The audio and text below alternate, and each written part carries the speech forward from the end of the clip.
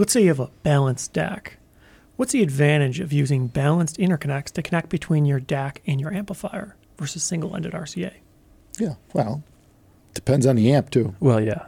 Like, you kind of have no choice with this amp, right? Yeah. Well, this happens to be a full balanced amp.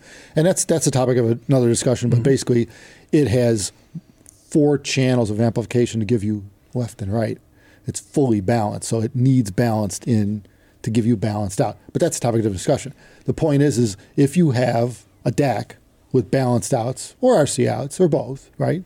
And you have an amp with both RC and balanced inputs, what do you use? We see that a lot. People ask that. What do you use? Well, it depends. Yeah. Like That's everything. a great answer. Yeah. So unfortunately, the reality is most of the time it's a complicated one. There's oftentimes very minimal advantages to go to balanced, but there is potentially considerable advantages depending on how the gear is designed. So overwhelmingly, it seems the consensus is if you have balanced available, you should use it. However, the advantages can be pretty minor on some gear that isn't actually truly balanced internally.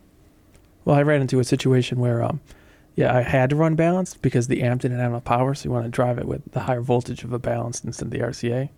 So essentially, That's true. pushing the Some amp further. sources, like some DACs, they put out more voltage in the balanced mode outputs than they do the RCA. So that's kind of tricky too. At that point, and you know, the trickiness is there is because you're running 2 different manufacturers' products. Right. You're running a DAC made by one company, you're running an amp made by another. And so you never know when you mix and match what's going to wind up. So that's something you got to look at. Best bet is usually to contact one or both manufacturers, let them tell you whether you run RC or balanced. Yeah, that's not a great answer. Yeah. But unfortunately, that sort of is the way to go. Yeah. You know, and really that's what you're typically left up to. Whatever's at the end of the balance chain is usually the one that you're going to be looking at. Like, does it sound better balanced coming into it? Like the amp. Right. You know, does it work better balanced coming into it? If the answer is yes, then okay, you better try to optimize it for that.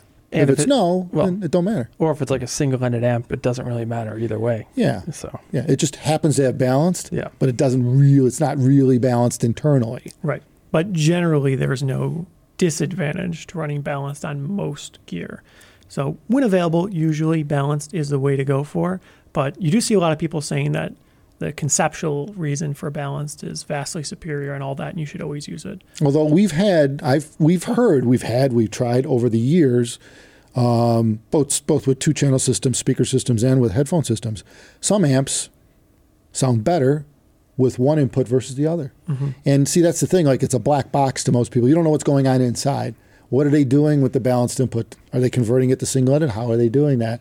And, you know, or vice versa. If you're running an RCA, are you crippling the sound because the manufacturer of the amp paid particular attention to balanced in? So again, you know, it could go either way. We've had, and same with sources too. We've had people talk about sources like DACs. yeah. Sometimes it sounds better RC out than balanced. So it's a tricky topic, and there's no right or wrong answer.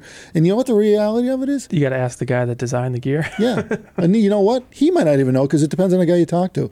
The reality of it is you're going to have to try both yourself and settle it right there and then in your system with whatever you're listening to, and that's it. That's the solution. Try it. That is the ultimate solution, yeah. You need to try both. And I realize you might have to buy 2 sets of cables to do that. So be it. All right? Whatever. Get some Amazon specials and Yeah, they're pretty just for cheap. experimentation and see what you hear. You know, go from there. Anyway, thank you everyone for watching. Take care of yourselves.